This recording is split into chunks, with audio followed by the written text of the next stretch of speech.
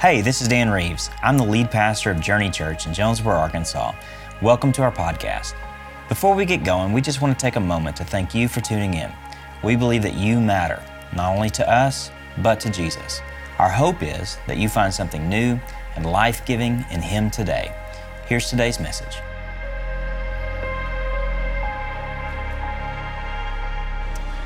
All right. Well, good morning once again, everybody. Hey, we're going to be getting back into our series we've been going through the duration of the summer in the book of Exodus. So if you got a copy of God's Word, pull it up, either, again, on another browser. Maybe you've got a hard copy there with you or something like that. Hey, if you don't have that already, you can actually go online and go to Bible.com, and you can pull up a copy of God's Word right there, and it's got all kinds of translations. We're going to be in the NIV translation, the New International Version, and we're going to be in Exodus chapter 17. Should be pretty easy to find, even if you're new to Scripture. It's the second book of the Bible, Genesis, and then Exodus. And what we've been following together is really chronicling the story of God's personal presence with His people.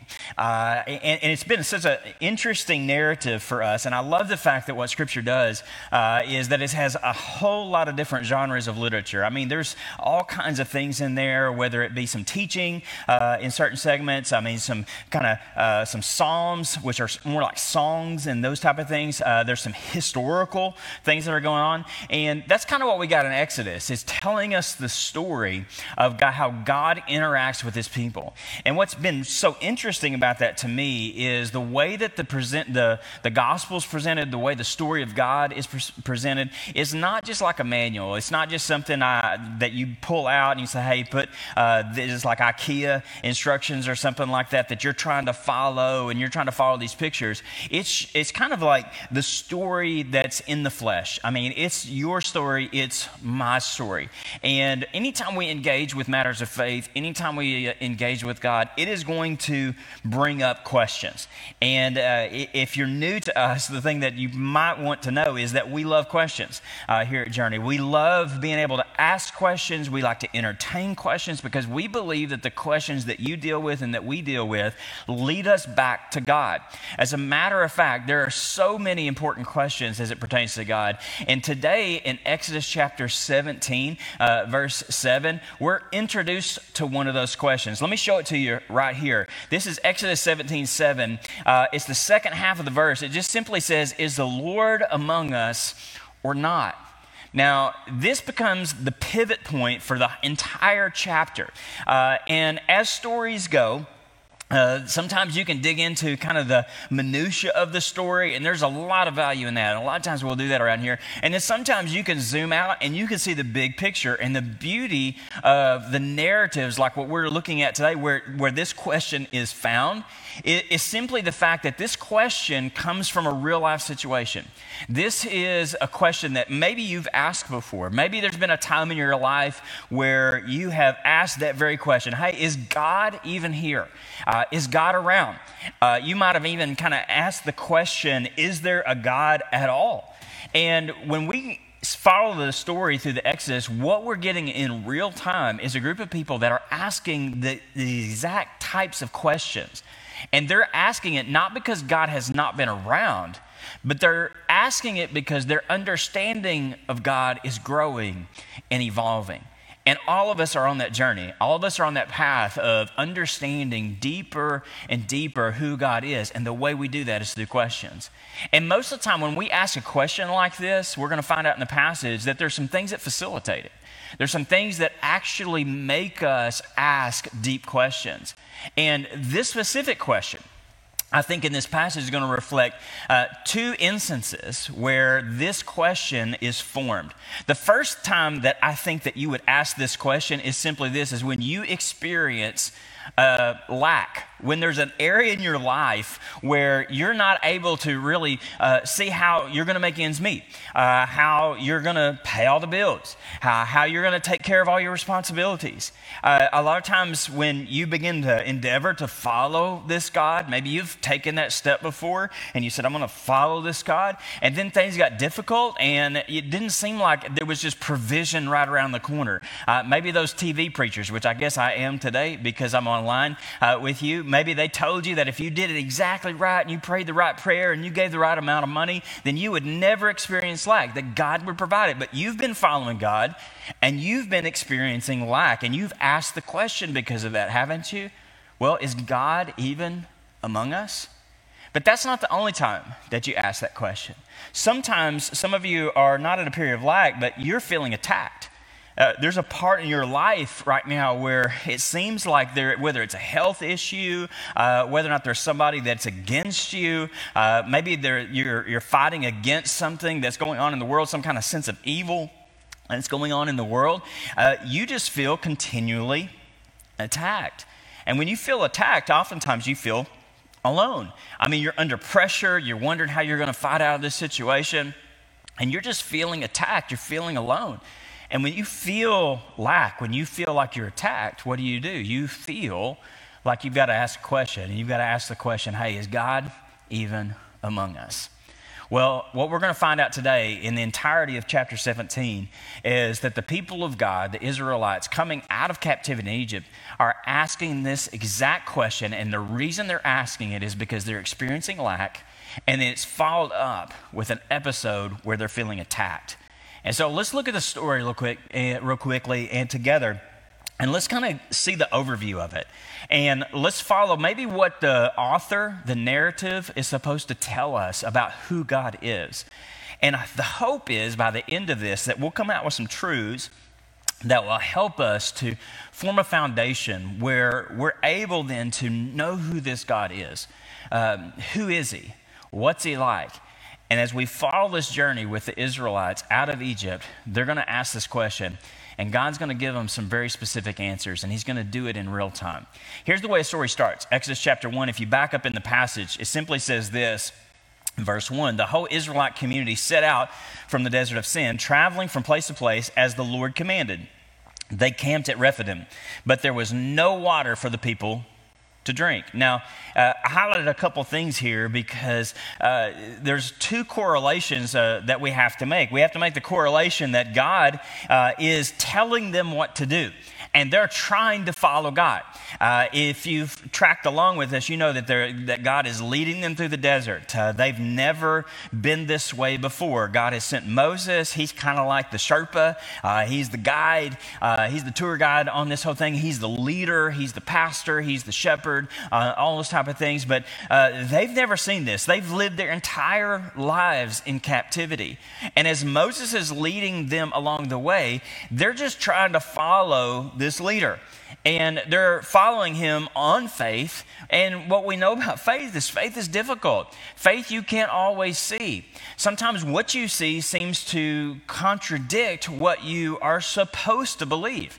And in this particular instance, God has been commanding them to move from place to place. He's moving them around. They're not able to set up shop somewhere because they're going to a promised land. There's an ultimate home, a destination. It's like some of you when you go on your vacation trips over the summer and the kids are in the back seat and they're saying, hey, are we there yet? And you're like, I mean, we just asked this question, answered this question like 5 minutes ago, but they feel like it's been 30 minutes or they feel like it's been 2 hours. And so in this situation, God's commanding them, God's moving them around. They're asking this question, where are we going? They're trying to stay in the seat with God. But then they get to a spot where there's no water for them to drink.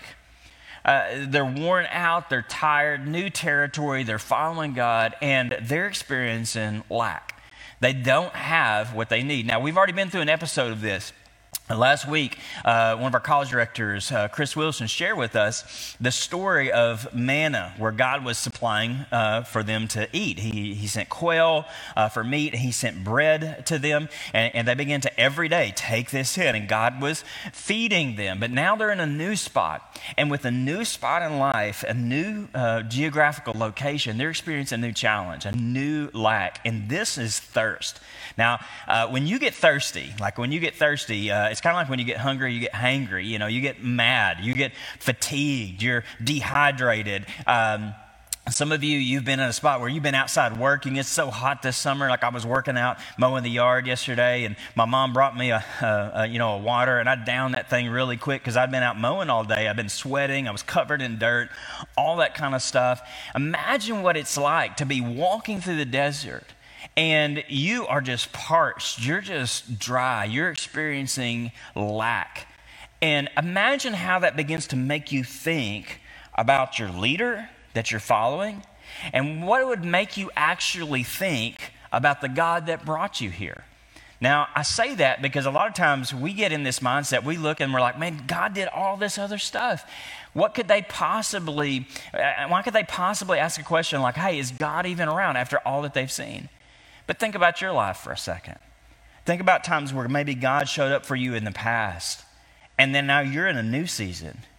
And whereas God provided in the past, you're in a new place, you're in a new location, and it just doesn't seem like He's around. You're experiencing lack like you've never experienced before. And with the new experience of lack forms a new question and a new experience with God. And so what begins to happen? Well, you can imagine maybe what would happen in reality. I mean, there's no pretense to this. Watch what happens in the story as we follow along.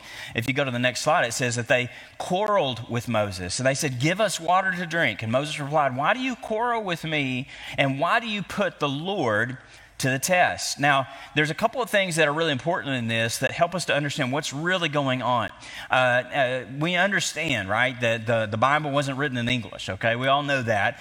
It was actually, this portion of the Bible was written in ancient Hebrew.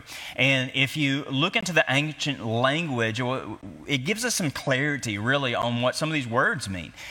We know what it means to quarrel, to fight, right? And so there's one sense where Moses could be like, hey, why are you fighting with me? But it actually has a little bit of a deeper meaning that sets up a deeper understanding of God. The actual Hebrew word for quarrel, if we go to that slide real quick, the word for quarrel actually means to bring a formal charge. It's to institute legal proceedings. It's to summon someone before a bar of justice. Simply said, what's happening here is they're putting Moses on trial. They're basically accusing him of manslaughter. They're saying, you left us out here or led us out here to die. And, they've got a coalition all together. They've got all their evidence, and the evidence is right in front of them. The evidence is in their throat. They're saying, we're experiencing lack, and as it always is, when you're experiencing lack, you've got to figure out whose fault it is. And for them, they're figuring out real quickly, in their mind, it's Moses' fault. And they were thirsty, right? And so they begin to grumble. It says in verse 3, they're bringing this charge against Moses, and they grumble against Moses. And they said that very charge. They said, why did you bring us out of Egypt to make us and our children and our livestock die of thirst? Die of thirst. They were convinced that there was no hope, because lack will do that. When you look at the numbers, maybe you're trying to look at your online account, or maybe the medical report comes in, or maybe whatever it is, and there is a feeling, there is a very human, natural feeling. It's normal for us to look at it and go like, man, there's no hope. I don't see how this is going to add up. I don't see how we're going to get out of this. And when that happens, you begin to find somebody to grumble against. And that's exactly what happens. This happens in every arena. It happens on your job. It happens with sports teams. And just kind of let you in on a little secret, it happens in churches. Things are not going well. There's periods where it seems like everything's going great and God's moving. There's periods where it seems very difficult. And in those periods where it's difficult, oftentimes it seems that when the lack happens, grumbling starts to emerge. People start to talk about, well, whose fault is it that things are not going great? It's a little uncomfortable here. And they have named Moses as the defendant in their trial. They're saying this is Moses' fault. But remember what Moses says. Moses cried out to the Lord. He says, what am I to do with these people? They are almost ready to stone me. He said, they're coming at me. They're ready to not just throw me in jail and lock the key, throw me in jail, throw away the key, lock it and throw away the key. They're going to stone me because this is justice, right? You're trying to kill all of us. It's your fault. We're taking you out. They're experiencing lack. And when they're experiencing lack, they're beginning to lash out, and they're lashing out against Moses. But if you remember what Moses says, though you're trying to name me as the defendant, there's something deeper going on. If you back up into verse 2, if we go back just a verse, remember what Moses said? It said that they were quarreling with Moses. They were bringing a charge against Moses. But what did Moses say? Why do you put the Lord to the test? He says, you're not really naming me as the defendant. You're really naming God as the defendant. And isn't this true? A lot of times we can kind of see things on an earthly level, but Moses is continually pivoting. He's continually telling them, hey, this is what you see here is not all that there is. There is a spiritual dynamic to physical life. And what you're experiencing here in a period of lack, you're just looking on a horizontal level and you're blaming me. But here's the thing is we're also living on a three-dimensional level. We're actually living in this case, on a vertical level. And God is involved in this equation. So when you're coming at me, all I'm doing is doing what God has told us to do. What God has told me to do. I'm trying to be faithful to that. And you're bringing a charge against me, but here's what you're actually doing. You're bringing a charge against God. Now, I don't know who you are out there. I can't see you. There's only a few people in the room here with me, but I mean, you know yourself. Is there a point in your life, a period in your life, an instance in your life, a situation in your life where you're blaming somebody else? And maybe through that, maybe what you're doing is you're actually unknowingly, unwittingly blaming God for that? Well, what does God do when he's put on trial? Well, fortunately, we get the rest of the story. And if we follow the story along, what we begin to see is that God moves into the defendant's seat. Here's what happens in verse 5. The Lord answered Moses. Remember Moses' question, what am I going to do with all these people? What am I supposed to do? He's throwing his hands up. He says, I want you to go out in front of the people, and I want you to take with you some of the elders of Israel, and I want you to take in your hand your staff with which you struck the Nile, and I want you to go. And I will stand before you by the rock at Horeb, and I want you to strike the rock, and water is going to come out of it for the people to drink.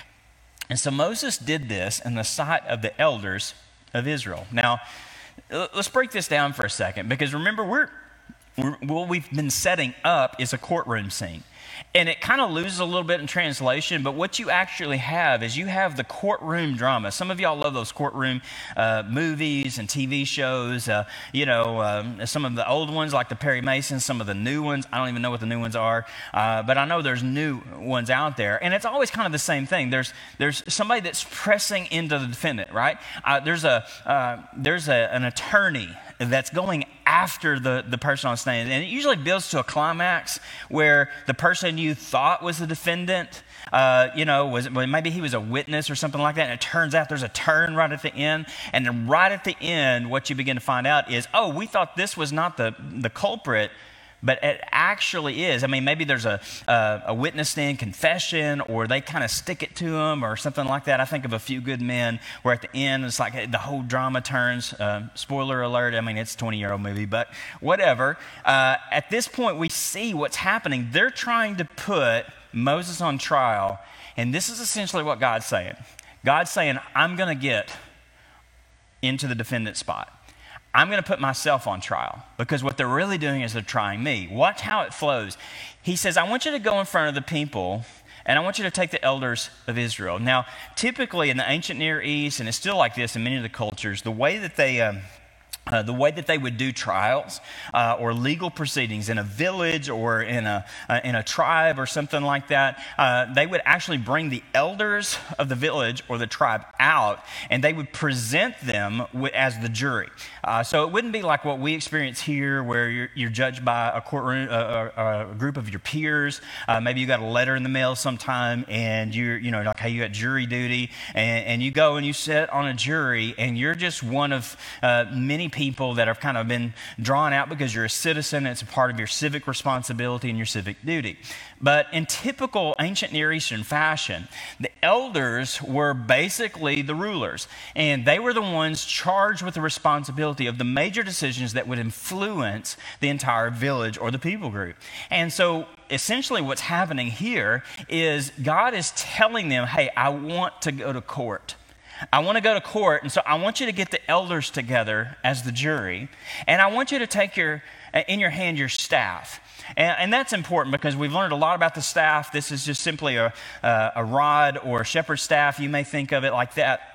But this is something that God has sanctified, He had consecrated, and this was supposed to be the symbol, this was supposed to be the thing that God used to lead the people. And it symbolized God's presence, and it symbolized God's power.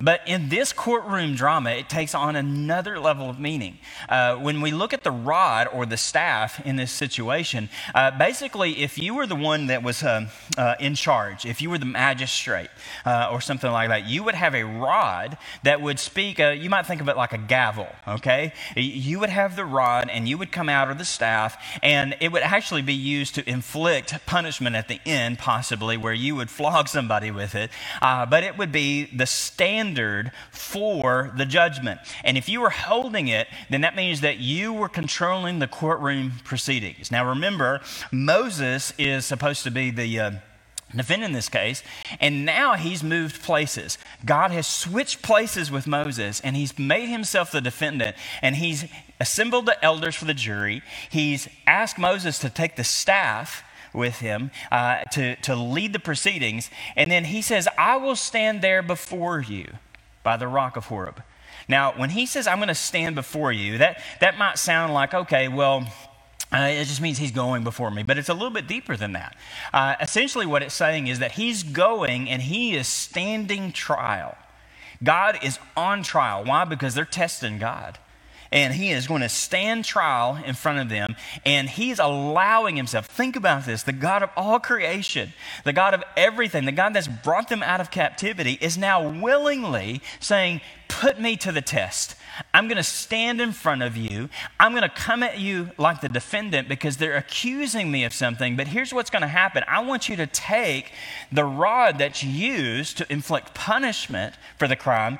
I want you to strike the rock. And here's what I'm going to do. I'm going to prove myself. I'm going to show who I really am. Why is that? Well, I mean, some of this maybe we're familiar with. Some of you are familiar with church, or you're familiar with faith or the Bible, but we miss this oftentimes, that they're getting to know this God. They don't know him.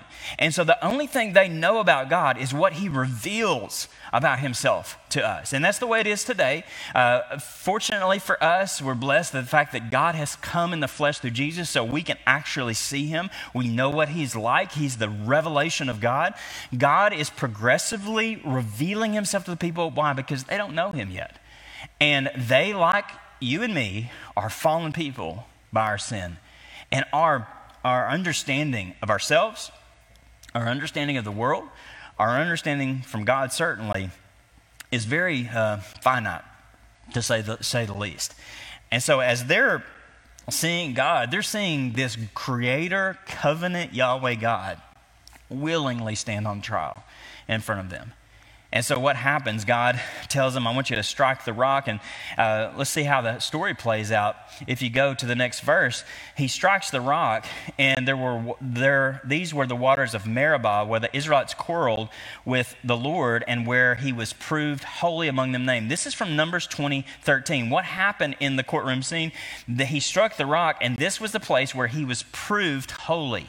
This is the place, if you go to Numbers chapter 20, it's going to record this for us. It's looking back on this because it's a reminder verse saying what happened that day. What happened? It's kind of like if you go back and you're doing research for a paper or something. You're just like, what happened that day? What happened at Horeb that day? This place of Meribah, which we're going to learn about in just a second. This is the place where God was vindicated. This is the place where God was proved holy. What's holy mean? It means consecrate, set it apart. It means perfect. It means whole. That God was not lacking.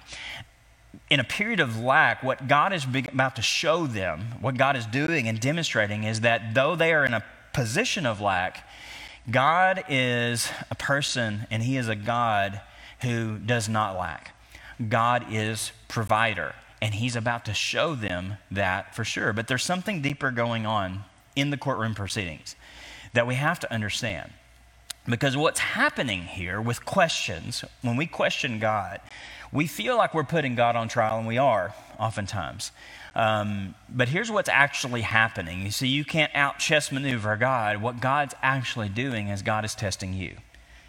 when it seems like we're putting God on trial, what's actually happening is we're being tested. As a matter of fact, you just heard Numbers chapter 20, but if you go to Deuteronomy chapter 8, this is what God says about that situation. He says this in verse 2 of Deuteronomy 8:2. Remember how the Lord your God led you all the way out of the wilderness for these 40 years? And why did he do it? To humble and to test you in order to know what was in your heart, whether or not you would keep his commands. You see, they were putting God on trial, but here's what God was doing the whole time. God was revealing what's really there. Do you know that you have some stuff in there that you don't know that's there yet? You know how you know what's in you? When life bumps you, that kind of the simple illustration is like when life bumps you, what spills out? You know, things can be cruising along pretty good. You're doing good, and man, God's good, everybody's getting along, and it just takes a bump, and you shift. And when you hit a bump in life and you experience lack in life, what begins to happen is something comes out that you didn't know was there. Something that you couldn't even acknowledge or realize when things were going well. All of a sudden, you now know that there's some things in you that need to be transformed. You see, God is at work even through our failure, even through our sin, and he's doing it to reveal what's really in there, and that is a gift. It's a gift to know what's really going on in your heart because it leads us back, if properly understood and properly addressed and properly investigated. What it actually does is the questions will lead us to God, and that's what God is about all the time. And so in this particular place, God is testing them. He's humbling them. He's revealing things to them. And what do we find that he's revealed? Well, in the passage in verse 7 where we started, it actually has a couple of names for some places that tell us what they actually found. And he called the place, this very location where he struck the rock, where they were having this courtroom scene, Massah. The word Massah means quarreling, and Meribah, which means testing, because the Israelites quarreled and because they tested the Lord, saying, is the Lord among us or not? You see, the question that we started with has a context. And the context of the question was what was inside their hearts and their lack of understanding about God. And what came out was they were fighting, they were bringing a legal charge, and they were putting God on trial. And when we experience that, we do the same. We're constantly putting God on trial. This is the fallen position of mankind, of humankind. We're in this position where we're always trying to say, is God to blame or not? What is God like? And God is continually reinforcing who he is. And oftentimes it's in the place of our lack. Because that's where the question has. This is what we started with, right? The two questions. The first question was, you experienced lack? But that's not the only situation. Because in chapter 17, they come out of one situation and God has proved himself. And then once again, God has to prove himself again. And this is the way God's always doing it. God doesn't change. And now we're about to see them experience attack. Here's the way the story plays out. And we'll kind of go through this pretty quickly. There's so much in it, but we're going to go through it pretty quickly because I want you to see the tie-in. The Amalekites came and attacked the Israelites at Rephidim. See the quick turnaround? If you read the story, not in the minutia, but if you see it in the big flow of the overall narrative, you understand that what the writer is doing here is he's telling a story with a purpose. He's tying two thoughts together. They're coming out of a period where they were quarreling, they were testing God, they doubted God, and now they're put in another situation, and we're left to ask the question, well, what are they going to do now? How are they going to respond now? The Amalekites came and they attacked the Israelites. Now, first of all, who are the Amalekites? Well, I'm going to give you 3 quick verses real quick just to tell you. You can jot them down as we go. We're going to flow them quick. This tells what happened in the situation. This, again, it's looking back because the Bible all ties together. Deuteronomy 25 recounts this event. It says in verse 17, remember what the Amalekites did to you along the way when you came out of Egypt. When you were weary and worn out, you were parched, you were experiencing lack. They met you on your journey and they attacked all who were lagging behind, and they had no fear of God. They had no fear of God. So we're introduced to the Amalekites in Exodus 17, but we're going to find out that they are going to continually come back up over and over again. And they become somewhat of a prototype for evil itself, kind of cosmic evil, satanic evil, demonic evil, all those kind of things. They're going to pop up over and over again, and we're going to see they were particularly brutal. They were actually connected to the people of God. They came from the line of Esau, two brothers, Jacob and Esau. Esau was the one that had the birthright for the people of God. He sold it for a bowl of soup, and he sold it to his brother Jacob. And from Jacob becomes Israel, and then Esau begins to birth several sons, and one of them turns into the group known as the Amalekites. And so it's kind of like a family squabble, loosely expressed. And they're coming, and what are they doing? They're doing what they're not fighting them head to head. They're taking the people that are the most worn out, the people that are the weakest. They're taking the people that are lagging behind. I mean, if you got 2 million people, there's some people that are on behind. They're waiting to see the stragglers, the people that are frail, the kids, all those type of things. They're coming in and they're brutally attacking them. So they're not fighting the warriors. They're coming and they're picking off people, and they're taking what they have. It sounds a lot like the way that Satan himself is described in the New Testament, that he prowls around like a roaring lion seeking who he may devour. And if you have watched National Geographic ever, you know that what lions do is they prey on the weak. They're waiting, they're calculating, they're not going into the middle and attacking the middle. They're trying to see how they can easily pick off some food.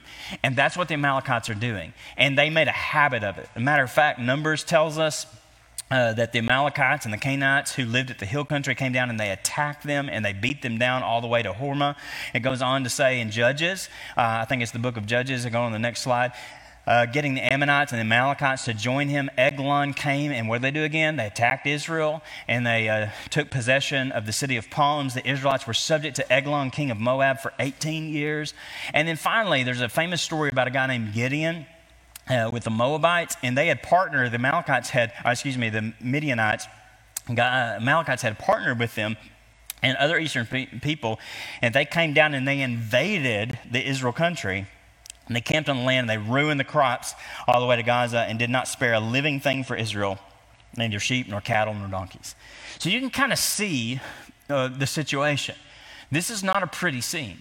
This is like, a lot of times we say, well, man, look what the world's becoming. And I get it. But, man, our world is a brutal world. And it was a brutal world since the fall. I mean, that's why God has continually intervened to create a people for a blessing. That's why he sent Jesus. That's why he's given us a purpose to redeem and restore the world, is because this is a brutal place. And now they've come out of a period of lack, and then as soon as you're done, the next scene is they're being attacked by these brutal Amalekites. And so what do? Well, if you back up into the story, in Exodus chapter 17, verse 9, Moses turns to Joshua. It's the first time we see Joshua in Scripture. Moses turns to Joshua, and he says, hey, choose some men, and I want you to go out and I want you to fight the Amalekites. And then here's what I'm going to do. Tomorrow, I'm going to stand at the top of the hill with the staff of God in my hands. Now, if you follow Moses' story and you were just to focus on him, you would find out that Moses is learning about God too. He's been learning for a long time. He has to constantly be reminded himself who God is. When he first got the staff, as a matter of fact, there was a whole interchange that we covered where God just said, hey, don't forget the staff when you leave. You got to take that with you because that symbolizes my power and my presence. And so he's learning. And if you think about it, he's just come out of a situation where he has struck the rock, and now he's beginning to grow in his knowledge of this God. And so the next scene, they're being attacked. He says, I want you to go fight physically, go down into the valley where the fight's going to happen. And what I'm going to do is I'm going to go up onto the hill, and I'm going to take the staff of God with me. Now, there's a whole lot of symbolism here. God moves on mountains. If you think about Mount Calvary, Mount Sinai, continually, there's a whole lot of imagery about mountains, and it makes sense, right? If you go into a lot of countries, a lot of cities, oftentimes they'll, on the highest precipice, they'll put like a religious symbol because it's getting closer in their mind to God. It's a connection point. It's showing that there's priority in the people and in the mindset and stuff like that. And so typically what happens here is you would typically go to a mountaintop to spend time in prayer to get close to God. We even use that vernacular today. We say, hey, hey, man, I had a mountaintop experience. We talk about the difficulties in life as valleys in our life. But what's happening here is what essentially Moses is doing is he's connecting the dots between the spiritual and the physical. He's connecting the mountain and the valley. Why? Because when you're being attacked, there is a very physical, real presence to that they're experiencing. But Moses has learned something, that what you see on the physical is not all there is. There is a spiritual dynamic. And we have to be reminded today of that because we want to fight a lot of physical battles. Everything's a physical battle. It seems like everything's a battle now. Everybody's divided about everything, whether it's a mask or whatever. Everybody's divided about something. Everybody wants to fight about everything. But what we have to understand is that what Moses was trying to get at is like, hey, I want you to go fight physical battles. Sure, I want you to be involved. But we know that the story is going to be played out not by our physical strength, not by our intellect, not by our prowess or our knowledge, but we've got to be tied in with God. We've got to be connected with God. And that's a lesson for us, right? In our individual lives, we're going through attacks in our life. There's a lot of physical things you have to do. It's kind of like, hey, listen, if you don't have a job, you need to go out and find a job. But you can also pray and ask God to give you the best job. Some of you are like, hey, man, I just want God for the supply. And God's saying, well, I want you to kind of work on how you're spending your money. And so there's a responsibility and there's a prayer part to it. There's a spiritual dynamic to everything that we do. Some of us, we want to kick a habit or we want to start a new routine or whatever that is. Well, there's a personal responsibility to it that's physical, and there's a spiritual dynamic to it. And there's a merging of those two things. Because in the beginning, God didn't create us to have two divergent sides of us, a physical and a spiritual. The two were married. They were joined as one together. We are physical beings in a physical world that are also spiritual beings in a spiritual world. And those two things are merged. And so you see it in verse 9. And here's how the story plays out. And then we'll tie the whole thing together. So Joshua, he did what Moses asked him to do, as Moses had ordered. He went and fought the Amalekites. And then Moses and Aaron and Hur went to the top of the hill. And as long as Moses held his hands up, the Israelites were winning. And whenever he would lower his hands, the Amalekites were winning. And so you can kind of see, it's kind of like, it's up and down, up and down. And what's happening here, Moses and two other guys are up on top of this hill and they're watching the battle. And I'm assuming the people down fighting the battle can't see, or else they're a little preoccupied. I mean, if you're a fight, you're not going to be looking up there and say, well, hey, what's Moses doing with his hands up there? You're going to be looking in front of you. Why? Because you got a real fight going on.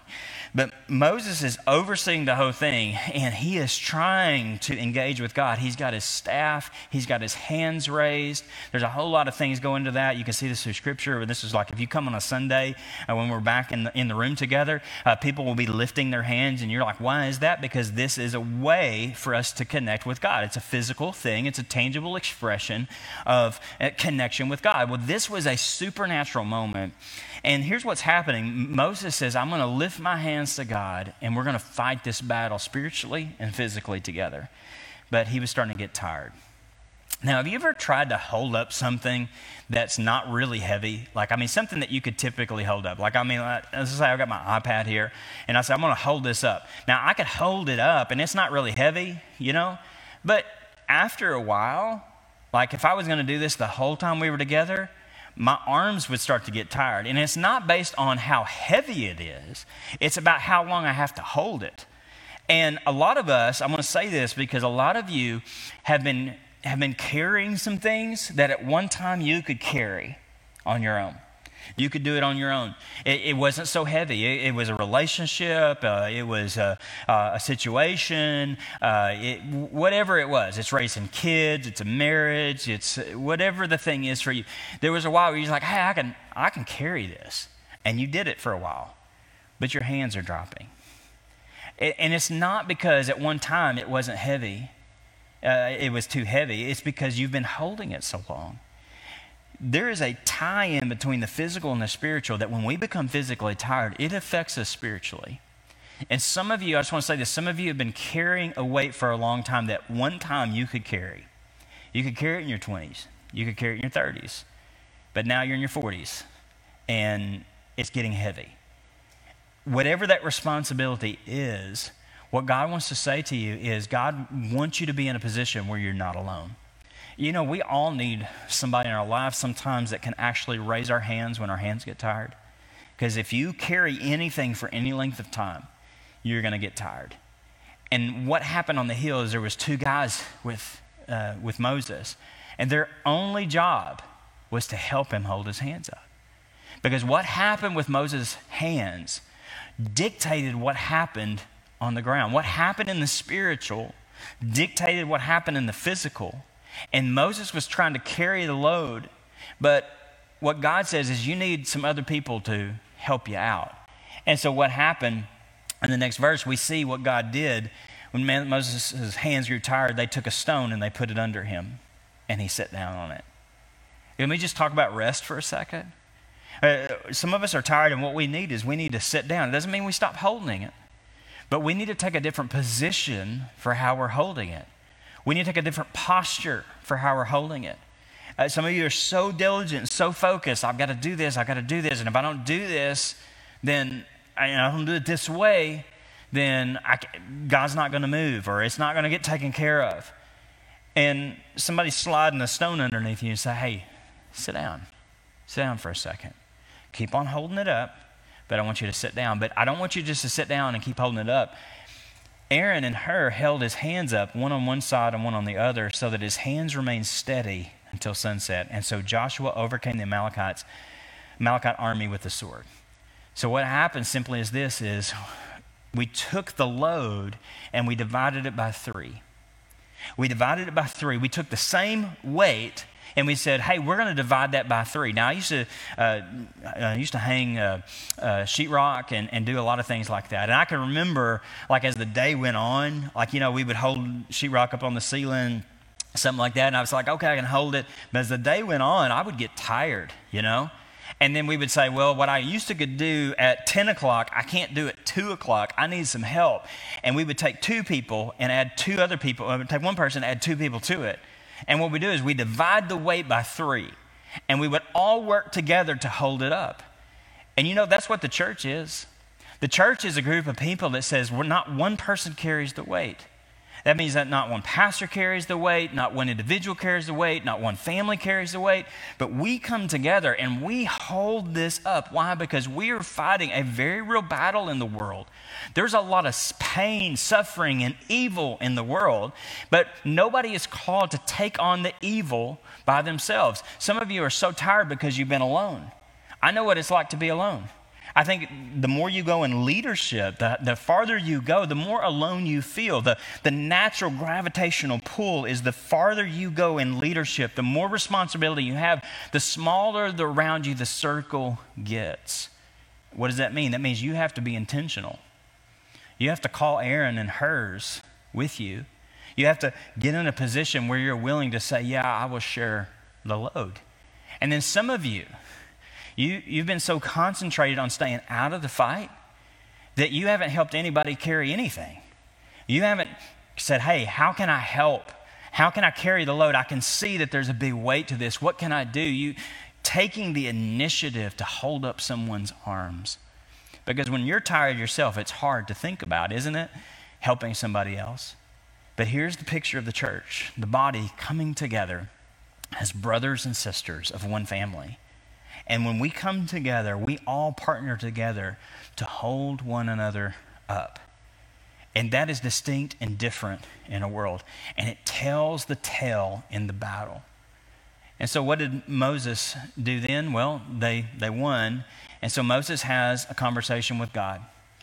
Then the Lord said to Moses, write this on a scroll as something to be remembered. This is the first time we have some firsts in this passage. First time we saw Joshua. This is the first time we actually explicitly hear God say, I want you to write this down. So that's important, right? God said this was an important situation enough that you need to write it down because you're going to forget it. And I want you to write it down, and I want you to make sure Joshua hears it. And God was already thinking in the future, and he knew that Joshua was going to take the mantle from Moses, and he was going to have to go through this time and time again, and he was going to need this written down. That's just kind of a plug for journaling. Okay, when God tells you something, write it down. And he says, I will completely blot out the name of Amalek, from under heaven. What does that mean? Well, if you find out, if you follow along with the story, you know that again, we've already said it, the Amalekites come up over and over again. But what's he really talking about? He's talking about the evil that's behind the Amalekites. He's talking about the thing that was fueling them, not just the physical, but the spiritual. That the battle that they were fighting really wasn't against people. The battle that they were really fighting was what Paul talked about in Ephesians chapter 6 when he said, we don't battle against flesh and blood. We battle against powers and principalities and rulers in high places. This is Paul's mode of operation in spiritual battle. Jesus was the same thing. Jesus, obviously, he came to do battle. How did he do that? By living as a different individual in peace. And as he did that, he went to the cross. And as he went to the cross, we see that God fought for us. And that's the exact same thing you see at the end of this passage. Verses 15 and 16, Moses built an altar and he called it, "The Lord is my banner." He said, because hands were lifted up against the throne of the Lord, and the Lord will be at war against the Amalekites from generation to generation. So remember what happened? They're in this place of grumbling.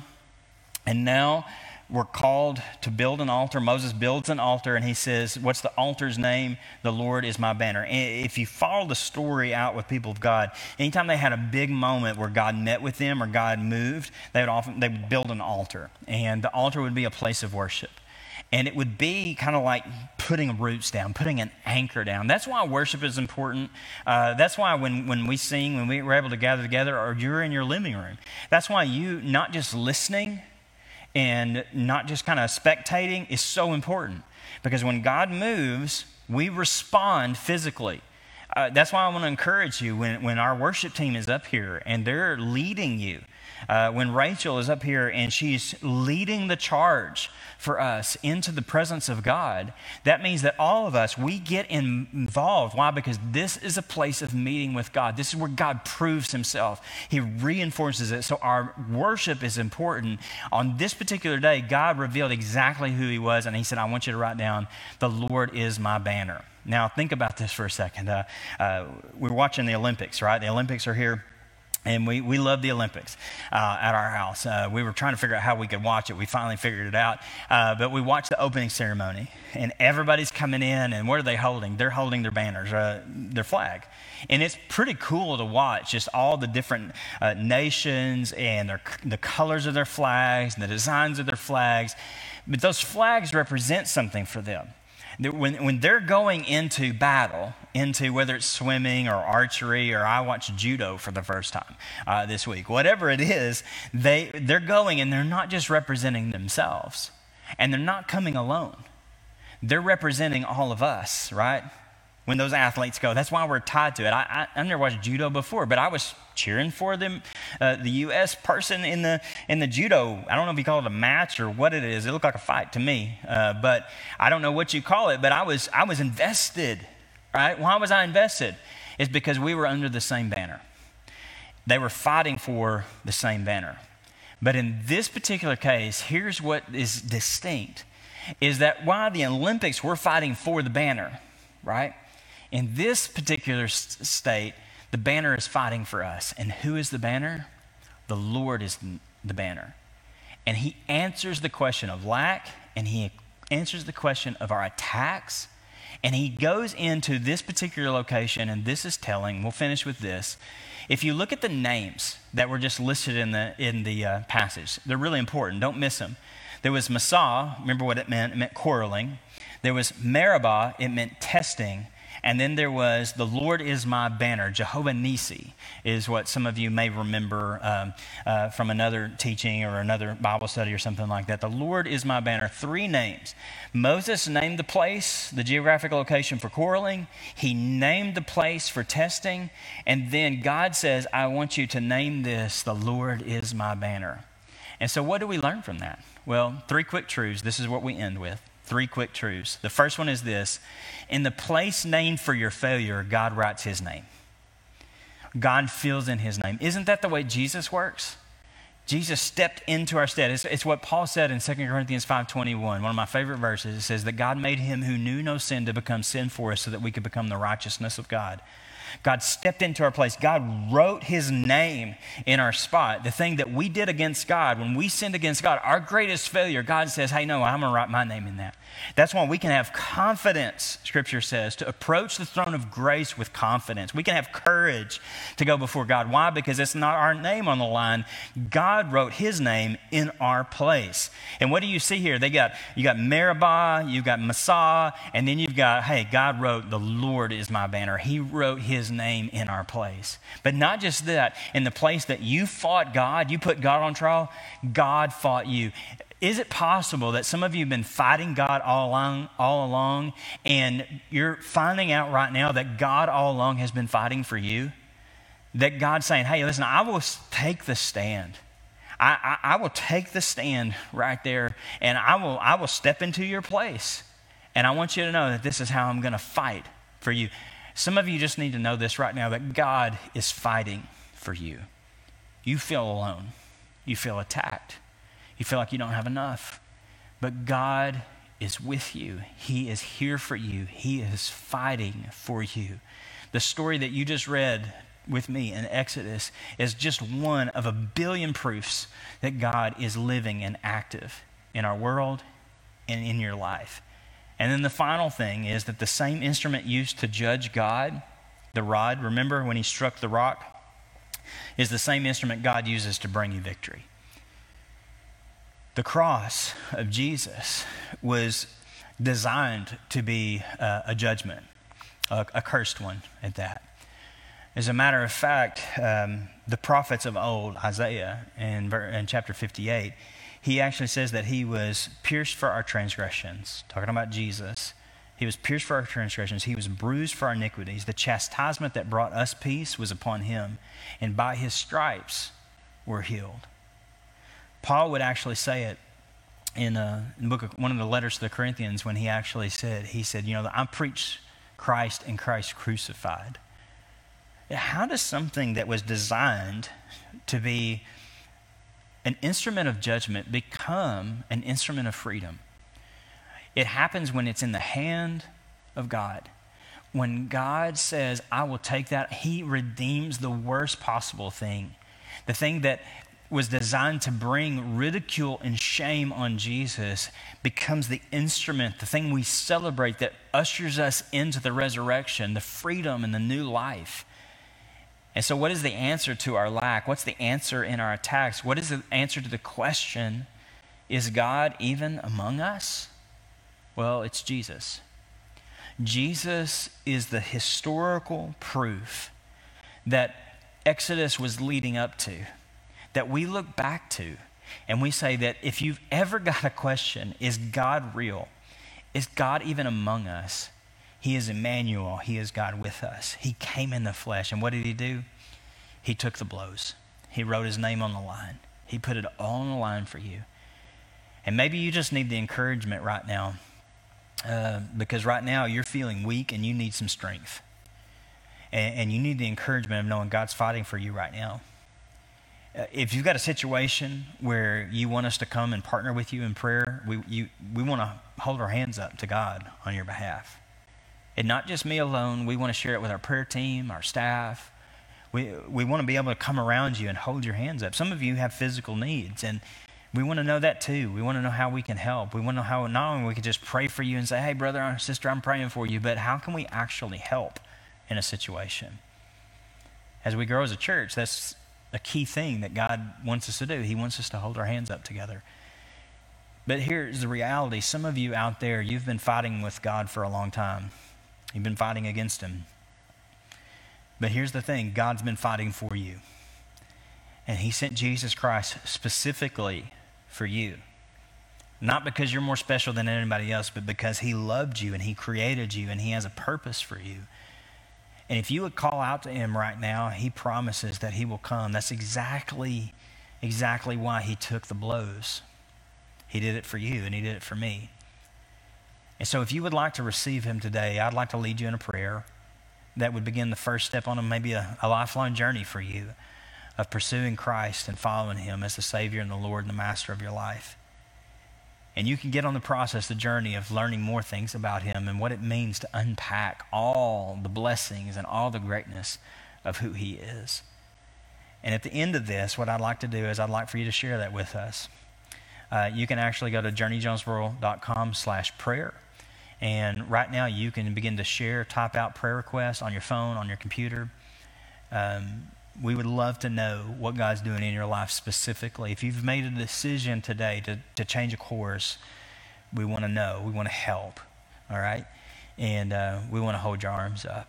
So let me lead you in a prayer, and then I'm going to pray over this whole thing, and then we're going to wrap this thing up. And hopefully we'll see you back here next week, right here in the building at 9 and 10:45. Let's pray together. Heavenly Father, we thank you today that you are present with us. You are a very, very present help in a time of need. And you spoke into our greatest need, not just with words, but with flesh. You came and you lived a sinless life that we could not live. You did what we couldn't do. When we were fighting against you, God, you fought for us. So I pray for my brothers and sisters, my friends out there. Some of them I haven't even met. Hopefully we'll become friends in the future, that right now are struggling with a decision of where to go with you and where to go with life. I pray right now that you bring hope and life and clarity. If God's speaking to you right now, would you pray this prayer with me? Heavenly Father, I thank you for fighting for me. I want to give my life to following you. Thank you for giving me the victory over my sin. I thank you for the cross of Jesus. I trust in the resurrection of Jesus, and I want to follow you with my life. If you prayed that prayer today, would you please go there and share that with us at journeyjonesboro.com/prayer. Heavenly Father, we thank you. We ask all this in Jesus' name. Amen. We'll see you next week.